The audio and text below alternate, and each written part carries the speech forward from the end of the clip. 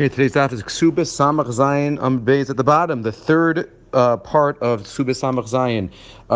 Yesterday we did the upper part about giving an ani what is Magielo. The middle part we did last year about Mar Ukva jumping into the oven in order not to embarrass the ani, so the ani would know who it is. And now we have a couple more stories towards the bottom of the Amud about Staka. Mar Ukva, Havi Anya B'Shivivuse, there was an ani in his neighborhood. Rabbi Rosner Shturele Arba Me'azuze Kol Maliyoma de Kippura. He used to send them 400 zuz every Erev Yom Kippur. 400, as we've mentioned in the past, is a number that the Gemara uses when a Gemara wants to. Sometimes it seems literal, and sometimes it might just mean a lot, right? Where there's 400 barrels of vinegar and wine in the Gemara Maseches Brachas. 400 times and 400 times by Rabbi Preda, but 400 is a lot. So he gave him a lot of money every Erev Yom Kippur. Yom Achad Shadur Nila Biad Brei. One time he gave it. He was busy, so he gave it to his son to give. Asa Amar Leilo Tzorach. His son comes back and says, "You know what? He didn't need it." Amar my chazis the chazoi.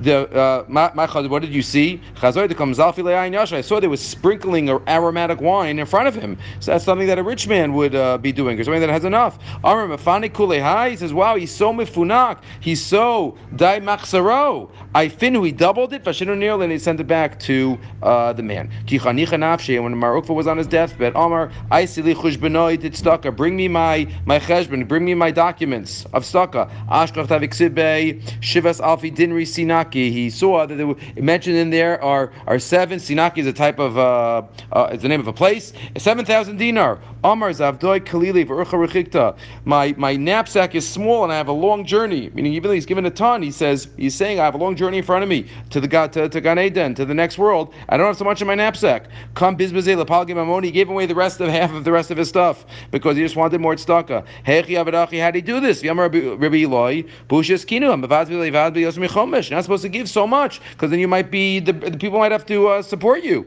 That's only when a person's alive. But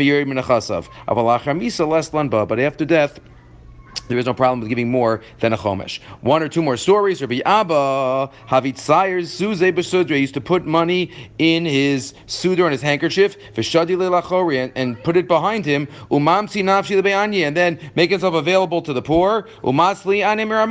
And he used to look back a little bit with slanted eyes. Rashi says to make sure no fakers were taking it, but in that way also people took it from behind, and they didn't have to show themselves to Rabbi Abba. Rabbi Chanina Havi Asi Ha'ani every